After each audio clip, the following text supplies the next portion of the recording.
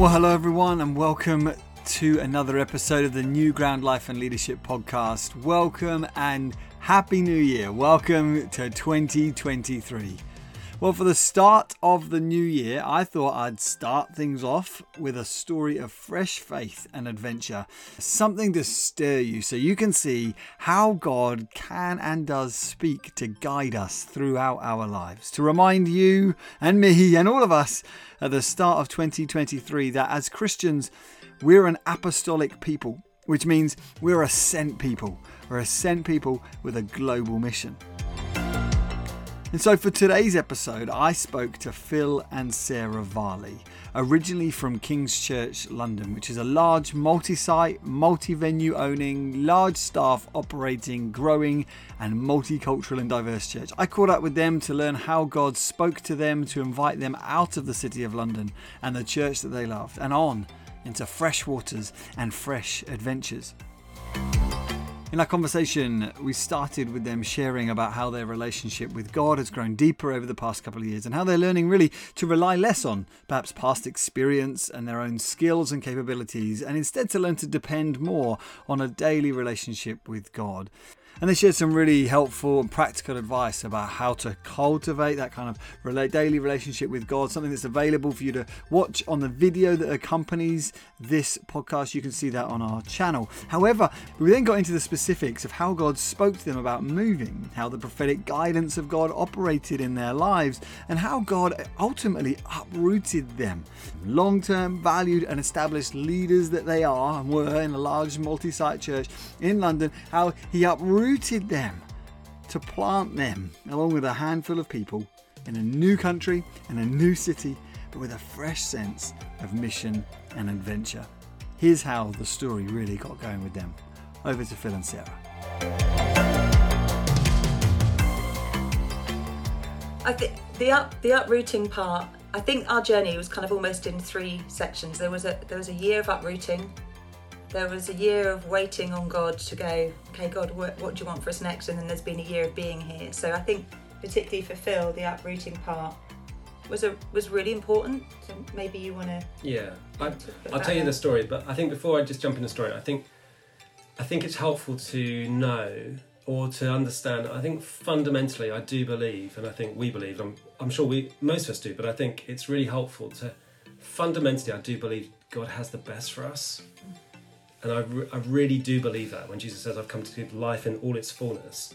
So in a sense, the niceties of an established context and all that comes with that and all the sense of security or, being known or whatever that comes with it is all nice. But I think we have to trump that with, God, if he calls us something else, then even if it doesn't in a worldly sense look like as impressive or whatever as that was, however you describe it, I still think this is going to be better because I think you've got more for us. Yeah. So I do think the kingdom inverts everything. So it doesn't, that's been great. I'm super grateful for it. But I fundamentally do believe that he's got the best for us, and the kingdom is different, isn't it? So we could go to something very small and not known about or anything, and God could be leading us into a remarkable sense of contentment and fulfillment. So that I do believe that inside as well. So our move landed on top of that sense of I believe that. So therefore I think we could move on. So we've been in Kings for ages. There was 2019, I was coming into a sabbatical. I had some conversations with some of the senior team, and we just talked about the kind of more medium, longer term future of the church. And just in those conversations, it started to kind of become apparent to me that maybe our season might be coming to an end. So there were just some things there that started to make me think, I'm not sure. And we talked about it. I went on sabbatical. And the more in that next year, from 2019 to 2020, it just became apparent to us that I think who we were, we needed to express that in a different context. And in the midst of that, we just had some amazing prophetic stuff. So I think I might have told you, Jez, at that meeting we were at, that it began for me actually just before my sabbatical, where I was at our youngest son Ben's school leavers assembly. and there's a guy sitting behind us who used to come to our church, and he so we have a little bit of a chat, and at the end of the assembly, when the parents are leaving and the kids are going back to their class, he leans forward and he goes, I feel like I've got a prophetic word for you. And I'm like, okay, so that's not what I was expecting. So I was like, can we go to the playground? Because I didn't really fancy him bringing a prophetic word over me in the school assembly room with all the kids going.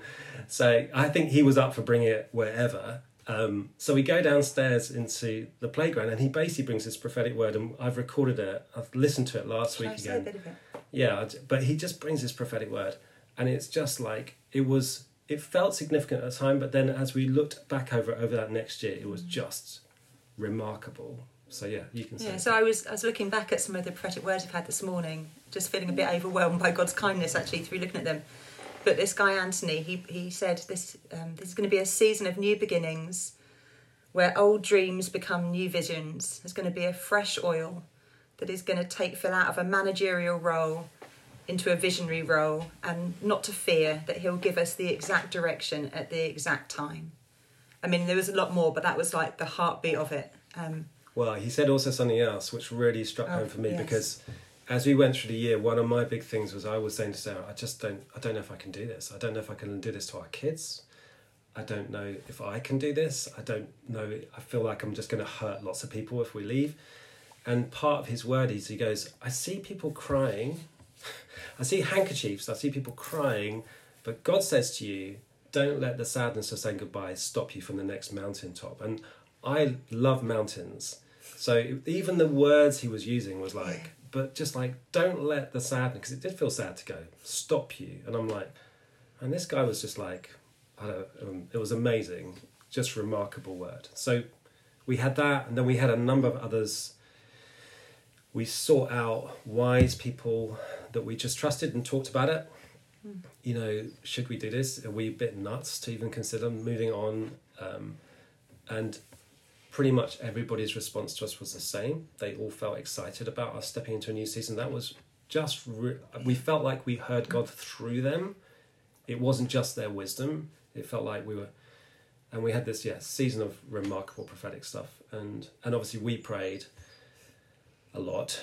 And I just got to a sense of peace, and we got to a sense of peace. Sarah was there ahead of me. I think she heard God faster than I did. And so by the summer of 2020, we reached the decision that it was a season to move on. And so talked to the elders and made that decision. Yeah, at that point we had no idea where. So we said to the elders that we felt it was right to leave. But then we were like, okay, God, but where do you want us? So then there was the next part of the journey, really. Wow. I mean, that is remarkable prophetic words.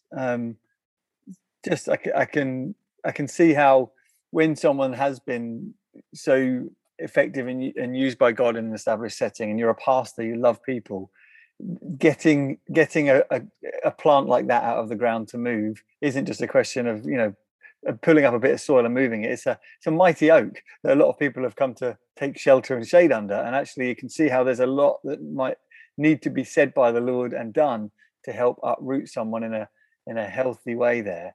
But this all happened, you said summer 2020, so this is peak pandemic moment, isn't it? I mean, it could have been you just slipped out the back door during the pandemic. The church went online, came back together, and Phil and Sarah weren't there anymore. So Sarah, how did God start to prepare you in that season before you discovered where? As Phil was starting to had this prophetic word at the school leavers do, which, by the way, I think is a lovely example of, you know, the supernatural at work in natural spaces, rather than just in Christian meetings. It's beautiful. But so Phil's got that going on. How did that then you get caught by that same faith and vision? I think for us, the uprooting, I think for Phil it was obviously part of it for him was leaving the church. I think a big part where my heart hurt a bit more, well, for both of us, but was around our family. So people suggest moving teenagers is never something you hear advised when people talk about church planting or moving church. So I think there was quite a lot for me around just moving our kids. And it was, like you say, the pandemic, and I was homeschooling and working. And so each day Phil was very gracious. And I think for my sanity and our family, at the end of each day around 4 o'clock, I'd drive round to the local shop that you could get takeaway coffees and just go and sit in the car because it was the only place I could get. I could be on my own, and just spend an hour, often crying, listening to worship music, just I suppose getting my heart in a place of trust. Sometimes running the car battery down as well. Yeah, the first time it was cold, so I put the battery on and then I had no battery. The lights were left on. Yeah, thanks for that. Thanks for that exposure. So I feel like to come and jumpstart you. Yeah, thanks. I just came and prayed for the car. And yeah, of course. We're in a season of spiritual power. It was a remarkable season. But I think there was just a place of worship. So, I mean, I would sing over that song, Jireh, You Are Enough. If you look after the lilies and the sparrows, how much more do you love us? You know, how much more do you care for us? And going, God, well, I trust you with our kids. I trust you with our finances. I trust you with our home, our parents, we both, if we moved, I had to give up my job. So what am I going to do for a job? And, almost nearly every aspect of our life, we're like going, okay, God, Ouch. Yes. Yeah. And I think Phil had previously, like he used to be in a band when we first met and God told him to give it up. And I think you felt God speak to you about, okay, this time it's not just the job, I want you to put everything on the table. This is all being laid down for me. So, and I think we kept being given remarkable prophetic words, which God was so kind. So we had a lot of words about it being risky and scary, which at the time was a bit like, I don't know if this is the word I want, but it was helpful. So we were on a camping trip at a friend's parents' farm, and at breakfast they just walk up and say, we feel like God's given prophetic word for you, that you've had dreams, it's time to activate them. It probably involves moving, it's going to be risky and scary, but God wants you to dream. And God kept kind of giving. They didn't know, and they didn't know anything. It's but this stuff kept coming. It was and words about us partnering together, like this. This is a season for you to do more together, and that God wanted to do new things. So we just kept getting people just giving us prophetic words. Sometimes completely out of the blue. Sometimes people we've said, "Can you pray for us?" We're just seeking God for some stuff. So I think that really helped. Going, we've got things to hold on to and to pray into. So, just to kind of clarify, I guess, in your normal day-to-day, year-to-year life, do you regularly have people coming up at camping trips and school leavers fairs offering you prophetic words? No. I think some of this was just the kindness of God in the season we walked through. That he knew, like you just said about uprooting. I think it was a big deal. Has been a big deal for both of us, but probably I was particularly rooted in the church. Particularly, I think we both were, but it needed a lot to kind of move me. So I think some of it was just the kindness of God just interrupting our world. But some of it was people we sought out as well. We didn't tell them, but we would. Mm-hmm. So it felt like we got into this cycle of looking for it, but also God just bringing prophetic people to us and us taking it seriously. So I think we've written down pretty much everything that we were given. Yes. We've gone over everything we were given, rather than, what was that word? I don't really remember. And I know you can't capture everything, but we really did try and capture, and it helped us just map out the themes. Yes. That theme has come 3 or 4 times. We're gonna really listen to that, and that theme's come 3 or 4 times. And that was a nice word, but I don't know. So that really helped us discern the kind of threads. Mm. We did the other thing, Jez, I don't know if I said this, but when we were trying to work out where to go, we went away to some Christian retreat centre for an afternoon or something, and we mapped out. People had said you should write down all the things you really want. So we wrote down all the things we really would love God to give us. So we're like, we'd like to live in the south of England. Near both of us have got parents in the south of England. Yeah, we'd like a town or a city this size. I think Sarah even said, I'd like to see some hills. Out the window. I was like, well, God, I'd really like a church of like 200, 300, 400 with a building. And we wrote all this stuff out, and it was like, it always looked really good. And it was like, God said, yeah, nice list. No. How about 10 people where it's very flat, far away from family, with no... it was funny. So I'm sure it's a good thing to go through, but it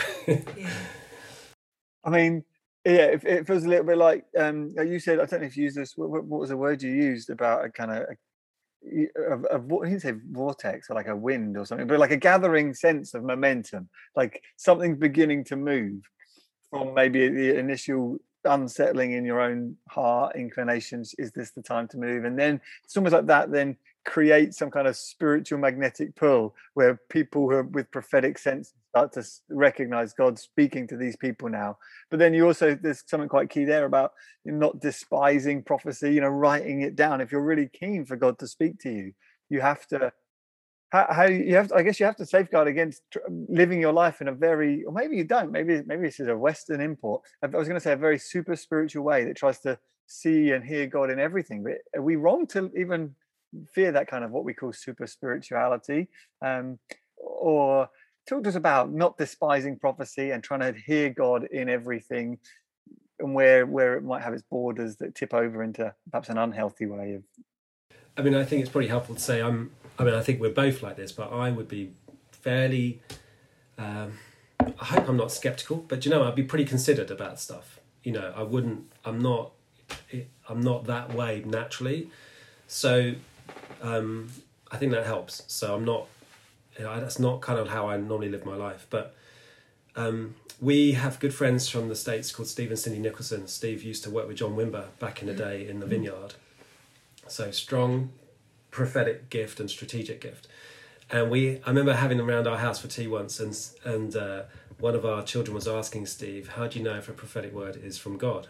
And he just said, well, you have to bring it, which was very frustrating for this particular child. They're like, but how do you know? And he's like, you just have to bring it. And this went on for quite a long time over the meal table.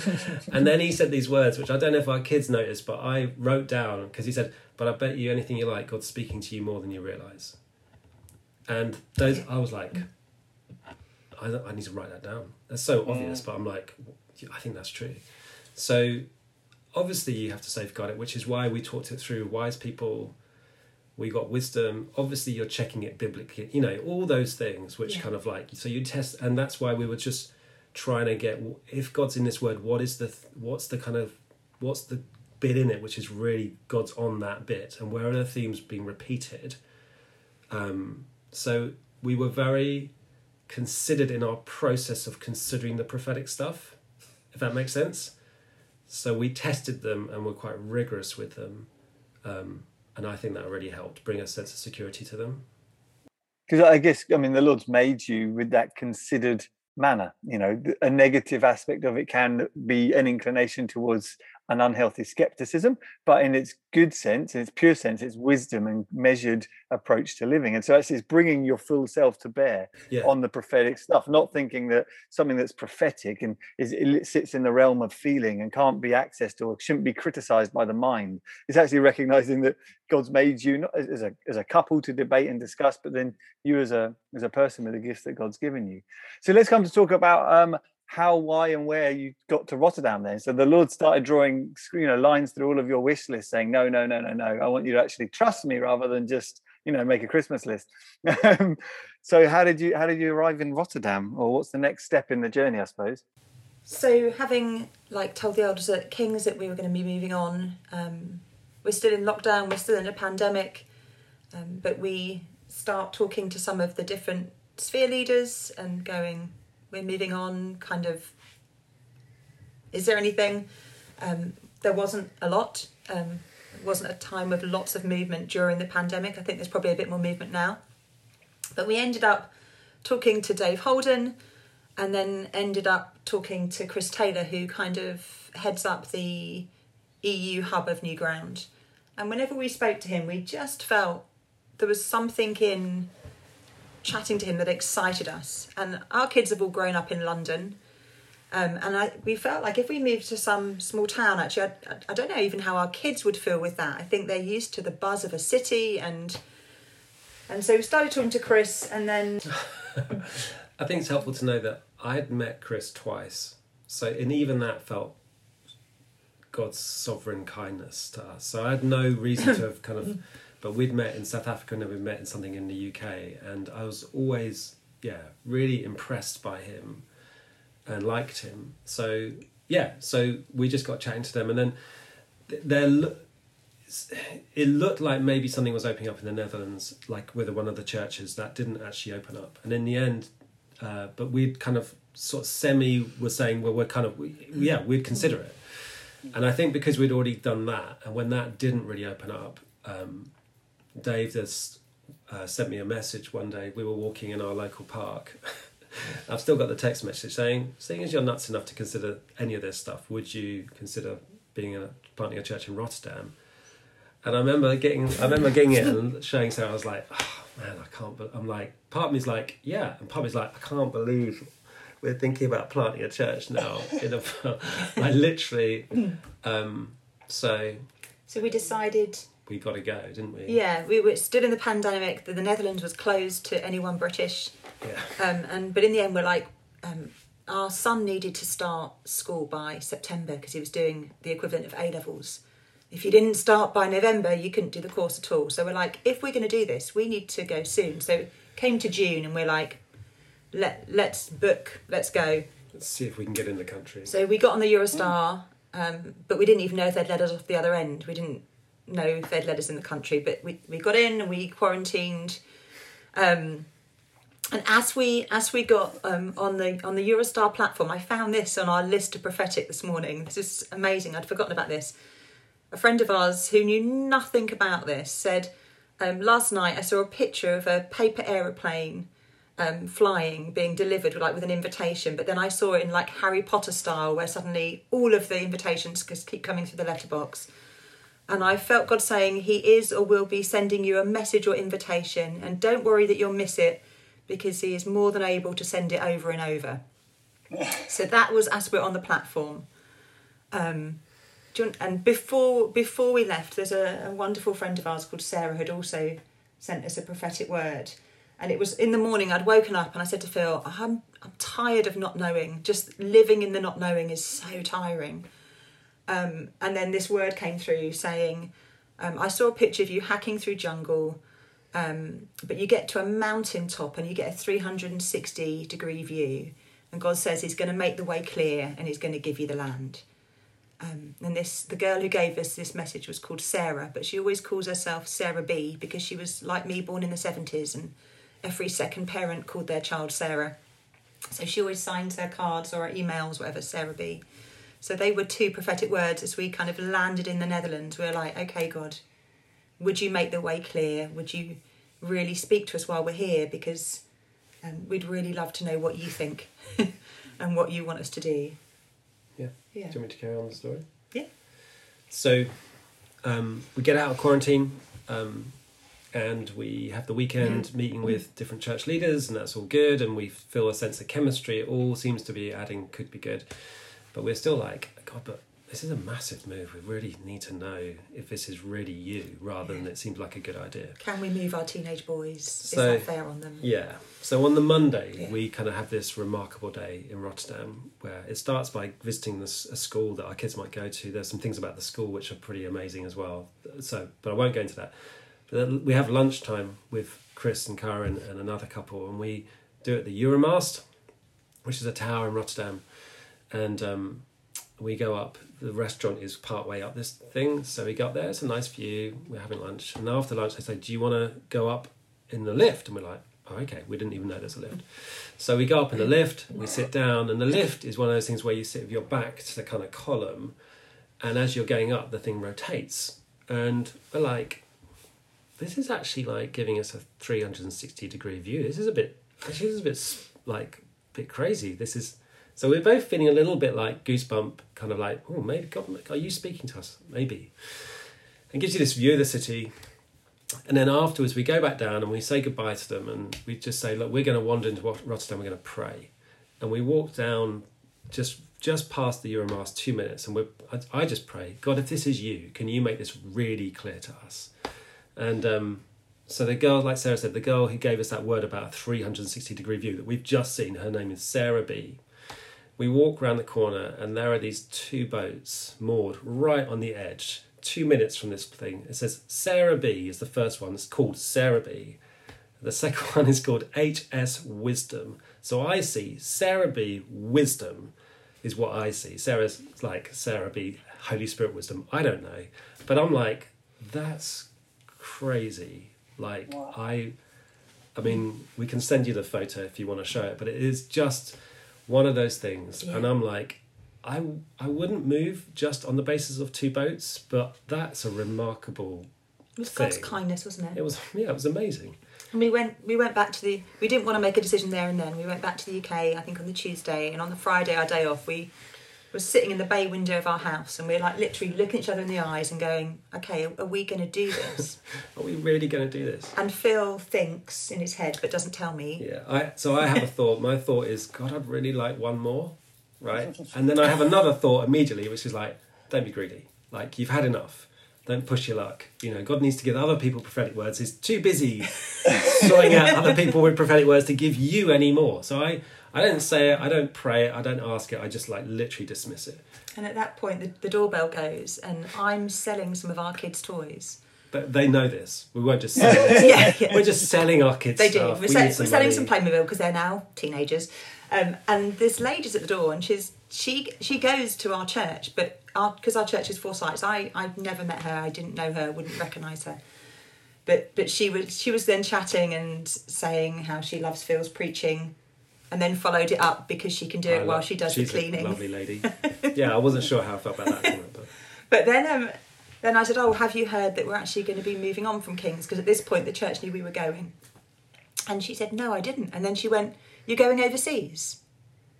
And I was like, what? And so I called Phil, and she said the same thing to Phil. She said, I just felt I needed to say to you, you're going overseas. And she says, I often hear God, but I don't quite know what to do with it. And literally the Holy Spirit just came on her doorstep. She starts crying. She's like, I never cry in front of people I don't know. And it was, again, just God's total kindness that we're just sitting there. yeah. And brings this lady to our door and just goes, you're going overseas. Yeah. And, a bit emotional. We didn't even pray it, but it's like, okay, Yeah. I'll send someone to knock on your door. So I'm like, in the end, I'm like, okay, you got us. Okay, we'll say yes. Yeah. But I think for us, we were stepping away from jobs. We're moving our kids. We're leaving 2 kids in the UK, which is super, super hard as a mum and dad. Leaving a community where we'd walk round the block and bump into normally at least 3, 4, 5 people we knew. Brilliant people. A church that we'd been part of, and I think it was a huge. There was a lot of laying down, and so to have God speak to us so clearly was just His grace. And then I think this Kindness. year since we've been here, we've had moments where it's been super tough, but being able to look back. So in our lounge, we have a picture of the Euromast. I don't particularly like the picture, but I love the promise, and I feel like I need to be reminded of the promise that, you know, He called us, and He who calls is faithful. So yeah, they were precious times, weren't they? Yeah. Of Amazing. just hearing Him speak really clearly. And sorry, one thing just to add in, I think it's made me realise when we hear God, when we hear a whisper and we're like, oh, I don't know whether to bring it. I feel like if we don't bring it, we're robbing people sometimes of them knowing God's kindness, that God knows, that God sees, that God cares.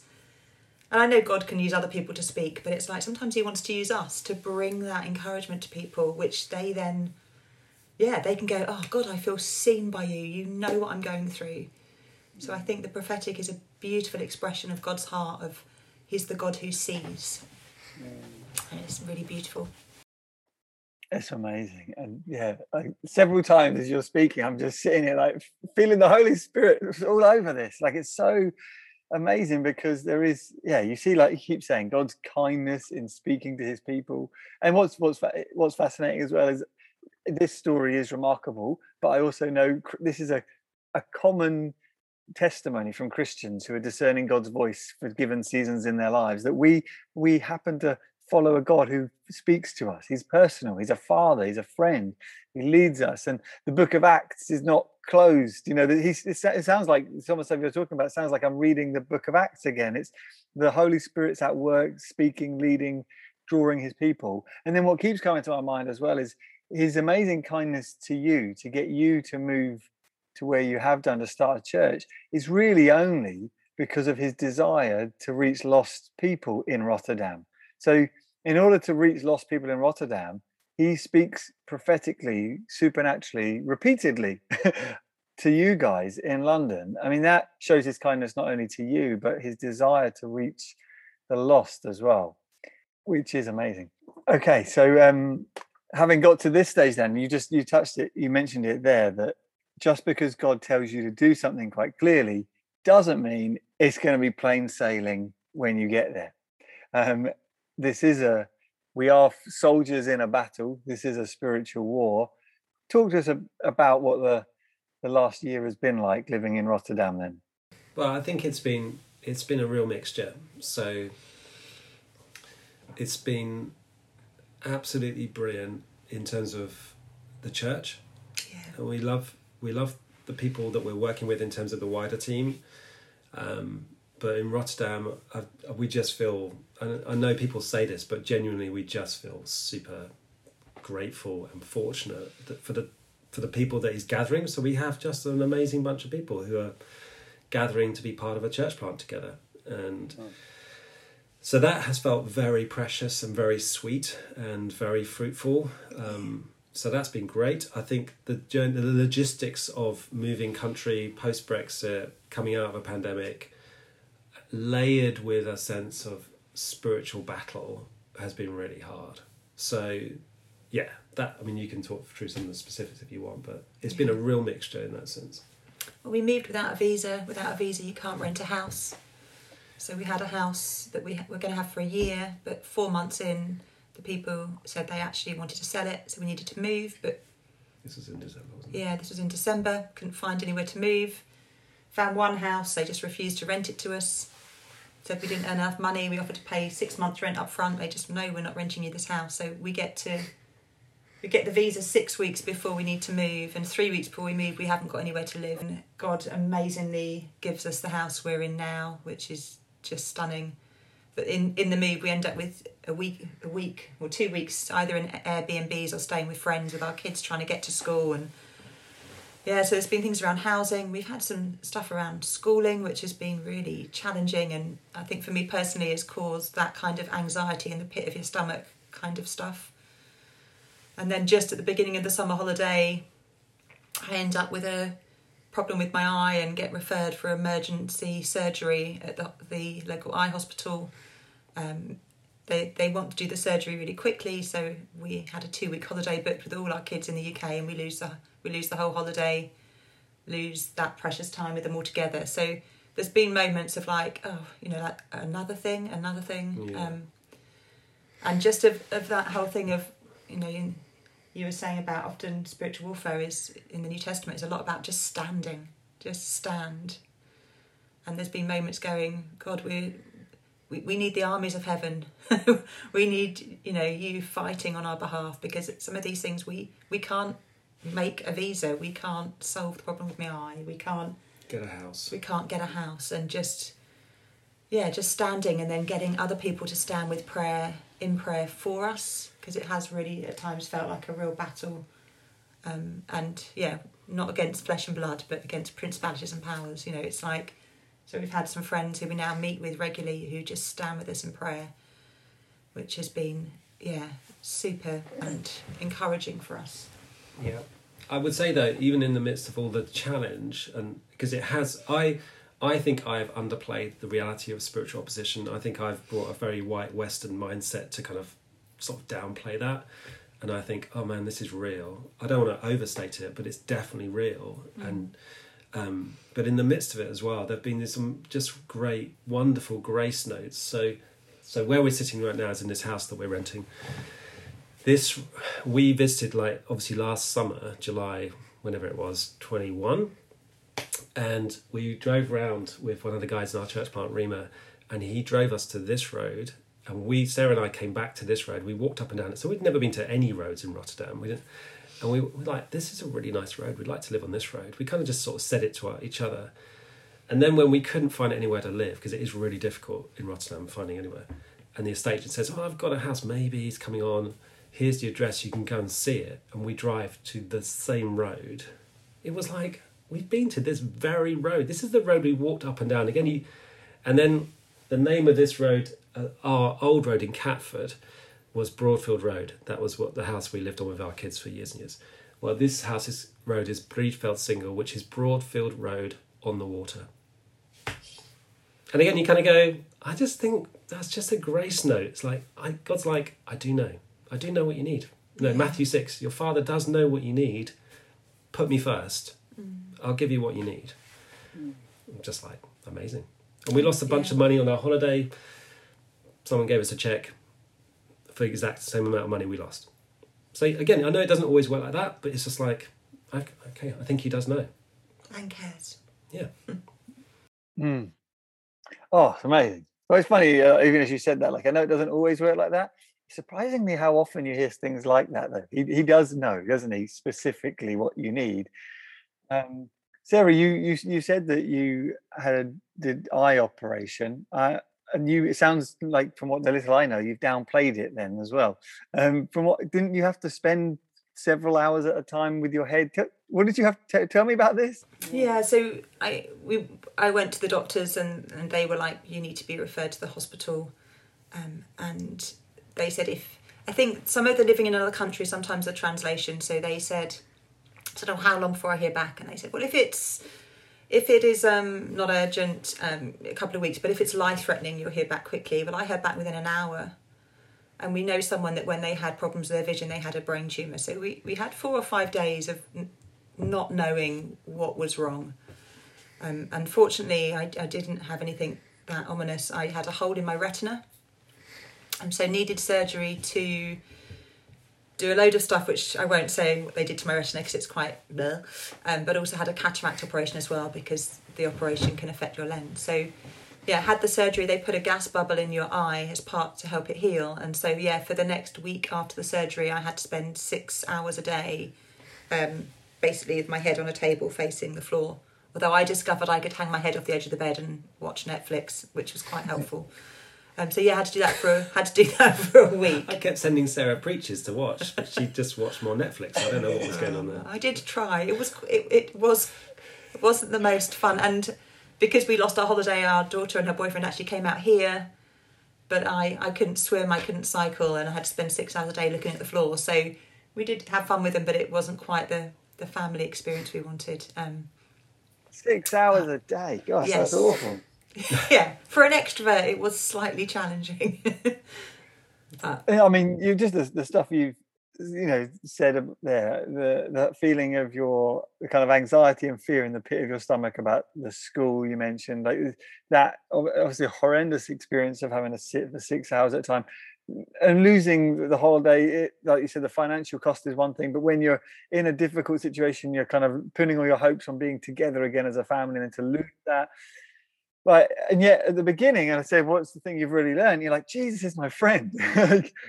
So talk to you about that dynamic. Like, it sounds like this is really hard stuff. Like, this is really normal as well. Like, there's a lot of fear, anxiety, uncertainty, but yet you're also saying Jesus is really close to me. So it's not like Jesus's closeness means that I don't need to, suffer anything or go through any uncertainty or difficulty or fear. But yet, so yeah, help me understand how it is that you came to give the answer that you did, and that doesn't negate the challenges of everything you've walked through. Oh, well, I suppose it doesn't promise in the Bible that life's going to be easy when you become a Christian, does it? So you can look at the life of Paul, or most people in the Bible, life isn't easy. But I think it's knowing that whether it's easy or not, he's still close and he still cares. And just, I mean, for me, I love worship, and for me, lots of truth in worship has just helped keep my heart, I suppose. It's like the truth, it's like anchored me to what I believe. So when circumstances are telling me something else, I'm like, oh no, actually, but I do believe you're good. I really do believe you're kind. I really do believe you've called us. I really do believe this is where you want us to be. And so, yeah, I think when my heart starts to doubt, I think worship particularly allowing it to anchor to what I actually believe. And I think the whole thing of just getting people to stand with you when you're weak, because there was times when I'm like, God, you told us to come here, and I feel like this is almost more than I can bear right now. Yeah. But I do believe you're faithful. And it was interesting. We contacted a load of our friends and got them to pray. outside Rotterdam Eye Hospital, there's a mural, and it's people standing on top of each other's shoulders, and it goes right from the floor right to the top of the building, where there's then someone climbing on top of the building. And I don't like operations. People tell me about stuff I don't want to know. But I walked into the hospital. I was having this eye operation under local anaesthetic. It was about a 2-hour operation, and I felt a peace. Like a peace that I don't think... it talks about God gives us a peace beyond understanding. And I felt like I was standing on the prayers of others who were like bringing me to Jesus. Yeah. I think also we have told people when we're struggling. Yeah. It's quite easy, isn't it, to not tell people. I think that happens a lot in church. We struggle, and sometimes people struggle and they withdraw actually rather than engage, because it feels a bit vulnerable to tell people. And obviously you've got to have trusted people, so you've got to invest in friends in the good times, so that in the bad times you still have some friends who can really stand with you. And I think we have been pretty honest and told people we need some help. So I think that's helped us being a little bit open. I don't know, both are true. It's like there is a supernatural sense of which you walk through things which are really hard, and they do make you feel anxious, and in the night you wake up, all that stuff, but at the same time you can feel a sense of, but I do think we're in God's will, and God seems to I think God has given us a degree of resilience as well, I guess. I don't know, but it feels also, again, in some sense it feels like his kindness to kind of walk through it, that we have managed to walk through stuff and we're okay. Yeah. And I think as well, just for me, I think when the anxiety I felt is not like anything before. So I think I did get some prayer for that, because it just felt just so, like it just came from nowhere. But just genuinely knowing that when we feel under pressure or worried, that's not how God wants it for us, because it says, cast your cares on him, let him carry your burdens. So sometimes I'm literally going, I do feel worried about this or anxious, or I am carrying a burden. Actually then sitting down, and normally with my journal, and going, this is what I'm carrying. Okay, what would you want to say to me? And actually, sometimes I describe it as like aeroplanes flying around my head, and actually letting them come to get hold of that thought, and then bring it to God and let him speak into it, rather than just letting it keep circling. So I think I've got far more active at casting and actually going, God, you say you don't want me to carry this, so I need you to come and meet with me now, because I'm feeling heavy with this. So, yeah. That's really helpful. And the Apostle Paul says, I don't want you to be unaware of the enemy's schemes. And that's why conversations like this are actually really helpful for others listening in, because you see in what you're going through, patterns that others experience as well, that we think of the demonic often through the lens of Hollywood, which is very unhelpful a lot of the time. I was just thinking, as you're speaking about the book of Job, when the enemy was allowed to test Job, it wasn't just, he came down and did these great displays of power or whatever. There was assaults on physical things, either his health or his property or his family or his emotional life. I don't know. You think, these are the enemy's schemes. He afflicts every part of our experience of reality, and that we're then to learn to walk with God in the midst of the confusion that might come from some of that. And it's also just lovely and reassuring to hear as well, I guess, for you guys, for many years preaching and pastoring in the church, teaching, no doubt, many of these principles, that actually now you're in a planting, pioneering situation, you're realizing it was these principles of sharing with others, of seeking prayer, of regularly spending time in fellowship with God, of stepping out into uncertainty, making decisions wisely, prophetic. It's all of the stuff that we teach and preach and we live about, like rhythms of community and Bible.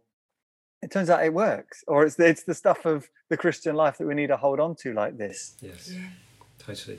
Yeah. Sorry, that wasn't. I didn't realise that wasn't. It was just a statement rather than a question. I thought I need to have a But such a good statement, because you can preach it, but then can you live it? Can you take hold of these promises and actually live them through yourself? And I think there's something about learning these things in different seasons, so that it is about building relationally with people and having good. One of the hard things about us moving on was we just left some fantastic friends, some people we absolutely loved, and we still do. we still quite like them. But no, we absolutely love them. And that was hard. But I think investing then has also hugely helped us now. And I think that's just really important. And I think learning truth then really, and I remember hearing John Piper say people need to learn truth so when they hit those moments, it's in them. And I think that's true about all those things. And, there is something about investing, whether it's relationally or just, just in your spiritual life or understanding your emotional well-being or all those things so that when you hit those hard moments where it requires even more resilience, I think you have learned some of these things and you've dug some wells. And I think we were fortunate. We were with some excellent, brilliant people in Kings who helped us learn some of those things. So, amazing. So, talk to us a bit about then your vision, desire, expectations, and hopes and dreams for the church in Rotterdam, and maybe just even in this season. God is no doubt doing a work in you with all the experience that you've got with Kings in London, to now think about the type of church that you've got faith for in the future. Yeah, well, first of all, we're just super grateful for them. We tried not to be too prescriptive about a vision, because it's like we're kind of like, well, God, I think, take us where you want to go. But I think one of the big questions I'll answer that in a roundabout way. I will try and answer it. I think one of the big questions that keeps coming up in churches generally is this whole thing of family and relationships, and obviously how the pandemic has raised the questions over, particularly those of us who have been in bigger churches. Is this family? Does it feel like family? All that kind of stuff. And obviously we're now in a much smaller context, which is kind of, therefore, is very conducive to family and relationships because it's just organic. But I do think it feels super important to build family together. And I guess one of the things I'm hoping for as we go forward is that we will retain that, even if we grow. And we're talking about that with our bunch now, as we grow and as we change and as we go into a venue or whatever, this is going to shift a little bit. But these values are really important to us. And it just means as we get bigger, we have to be far more intentional about it. So one of my slight bugbears is, as churches scale up, is that sometimes people kind of go, well, we can't really do that anymore. It's just bigger now. And I'm like, no, I think if family relationships are really important to us, we just have to be far more deliberate. We have to build that into our culture. We have to systematize that. We have to create opportunities for that. We have to make a very conducive environment for people to build relationally. So I guess we are hoping that it's a strong sense of family now, and I'm hoping when we're larger, it will be a place where people feel they belong and they have a strong sense of family, because people are coming from all over the world and they don't have family here. They have family thousands of miles away. So simple, but I really hope it will be a place where I loved being part of that. I made friends. I felt like I experienced God. I grew. I flourished as a person. I think we want to grow people, not just grow a church. We want the church to grow, but we want people to feel like they flourish, and that's really important to us as well. Do you want to say some stuff? Yeah, I think for me, over this last couple of years, the whole thing about it is for freedom, Christ set us free. And I think freedom is beautiful. Like when you actually know who God says you are, and because you're his child, you can step with confidence knowing you're completely loved. And I think I've experienced that myself. I think I found freedom from forgiving some people. I think that's brought some amazing freedom to me. But also in just understanding who God says I am. I think, sometimes we can live with some lies we're not even aware we're living with. And I think God's brought some real freedom to me over this last couple of years. And I love it. I love the walking with him and him knowing he wants me free. He made me who I am, and he wants to use who I am for his glory. And I look at people that God's brought to us, and I think my heart for them is that, for all of them, is that God continues to bring freedom, because when you're free, you have a confidence to step out and I'm going to bring that prophetic word because actually I'm living to serve him, or I've seen myself this way, but this is how God sees me, and therefore I've got this new confidence. So, yeah, I suppose my heart really wants to see people in an environment where they feel safe and where they can be honest and where they can find freedom, and then where they can step into all God has for them. because that sounds really exciting and liberating and wonderful. Oh, it's amazing. It does seem that there's a couple of things as well that just maybe it's in the West generally as well that we're really insecure, don't know our identities, but also with the breakdown of family life in lots of respects, the need for the church to offer and to recapture and reclaim and make sure it celebrates what it is that God's given us uniquely to offer as an extended family to people, and as a sense of acceptance. This is who you are in Christ. You may have moved halfway across the world, but you're not, and we're all aliens and strangers, but you belong here, and these are your people. How do you do that then? How do you help cultivate family within church and that sense of freedom and identity in Christ? What are some thoughts that you've got on that? Well, I think there are things you do, but I think the first thing is about the culture you set. So I think I think in the end, culture always is the most dynamic and powerful part of any kind of church scenario. And so I think we have such a strong sense of wanting to create family that I'm hoping, I think that so far is happening, is that is pervading what we do. So I think because we're relationally engaged with people, we're interested in them, we have people in our house, we make an effort, not because we feel like we ought to, but because it's part of how we feel, what we think is important. So I think that is flowing into the culture of the church. And so that's, I think, really important, just a comment about culture. It flows from the senior leaders, and, so I think it has to, if we want family, we have to help. We have to embody that. And I think hopefully we are. And then there's just things you do, like you create time we eat together a lot, because that's what families do. We create a lot of space for that. We just try and do simple things, like we go on walks together. We do the kind of things we do with our kids, and just create space for people to meet and know each other. And we model that, and we tell stories about what's going on, and we pray for each other. And it's just simple stuff, but it really does create a sense of family and connection, and that is super precious. Yeah, and I think that's one of the things that I was talking to someone recently about discipleship in general, actually, that he was saying to me, I really want a mentor to help me grow. And I said, well, we can help you find a mentor, but actually that happens most naturally when it grows out of relationships where you're just living alongside each other in life. One of the challenges we face in the church is we know we're called to make disciples, but we just don't know how to program that. Well, I don't know if you can necessarily program disciple making. It has to happen. We want it to happen intentionally, but it has to happen organically within relationship. And often that requires a lot of man hours, contact time, doesn't it? Of people, like you said, eating together, walking together, doing life together. I mean, I'm not an expert on this, but I have a sense at least that we can program stuff, but if we don't program stuff which is an embodiment of the culture we have, it's not very effective. I think where it becomes effective is if we have a culture of people, growing people, investing in people, seeing people, valuing people, hearing people, leaders who stop and listen, who, talk to people who maybe are not the most obviously impressive people in the room, valuing people.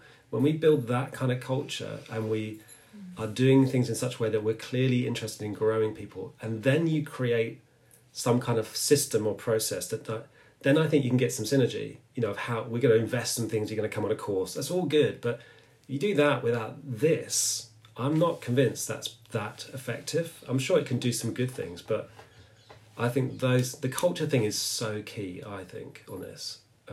I've not bottomed that out, what that means, but I do think that's a massive, like creating a greenhouse. I think we've got to create a greenhouse that people, it's very conducive to grow in this. It's safe, you can risk stuff, you'll get given opportunities, you'll get good feedback, you'll be kind, but it'll be clear. Let's create a greenhouse where it's the most conducive environment for people to grow, and let's have faith for people to grow.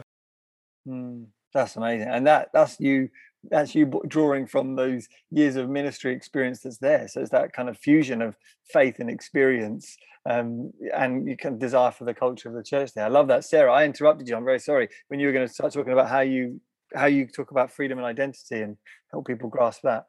No, well, just in terms of growth, I suppose. I think we're probably quite open and honest, and I think then it gives permission for other people to be open and honest. So if people don't know that I have struggles, then they're probably, it's probably helping, actually being open and honest with people about things we struggle with and allowing people to support us, not just supporting them. But I think there's as well, just I love encouragement. I love giving it and receiving it, because that whole thing of speaking courage into people. So I think in people's journeys, just encouraging them in what you see in them. And when you know it's cost them to pray out or to step out or to bring that or to do that, and just trying to, like I suppose with our kids, when you see them being brave or generous or kind, or just going, oh, that was great, well done for noticing that person, well done for, and so just trying to bring lots of encouragement, which gives courage to people to go, this is a safe place to step, and then just asking for the Holy Spirit just to come and do what the bits that only He can do, of revealing things in our hearts and healing things in our hearts and binding up wounds, and bringing that restoration that He so wonderfully and beautifully does. That's really helpful. And both of you, again, it's just that reminder, all that you're saying, when the Lord asks us to join Him in helping to build His church, we're actually talking about people. Like, in that, it's not people, a general mass of faces, it's individual human beings. And this is the stuff of church. Like, I think what you shared about the interplay between programs and culture is really important, but because this isn't actually about trying to create a systematized institutional kind of brand or just concept called church, or like cafe, they deliver coffee. Like church, our thing that we deliver is supposed to be making individuals feel seen, heard, appreciated, loved, and grown. That's beautiful, really helpful, guys. We've run out of time, but before we go, I'd love to just hear if there's anything else that's in your heart or mind that we haven't talked about so far, but also how can people connect with you in the church in Rotterdam? Over to you. I guess my only other thing to say is just, and this sounds very generic, but I do think trying to sense what God is doing, and we're literally just, and it sounds so simple, and maybe I'm going to look back and think this is a bit simplistic, but I literally think we're trying to do what we see God do. And Jesus goes, I only do what I see the Father doing. And I think, well, what does that mean? And I just think sometimes there are seasons, as a church plant, well, let's just do this. Or sometimes it's like that prompting of, let's just call that person. Or I'm just going to message that person. And it's that little prompt. So it's going to be in the very small areas or the bigger area of how we're going to operate as a church. But that sense of, God, what are you doing right now? Or who do you want me to call? Or, because you can't get to everybody. So I just think... I'm just really trying to be sensitive to what God is doing, either with the individual or with us all together. And just trying to be in the flow of that and not worrying about all the things we can't get to, if that makes sense.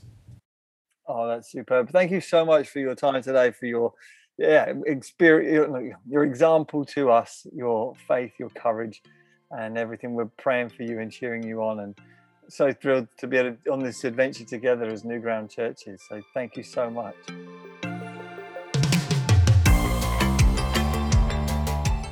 Well, there we have it. A really remarkable couple. It was a real joy and privilege to speak to them.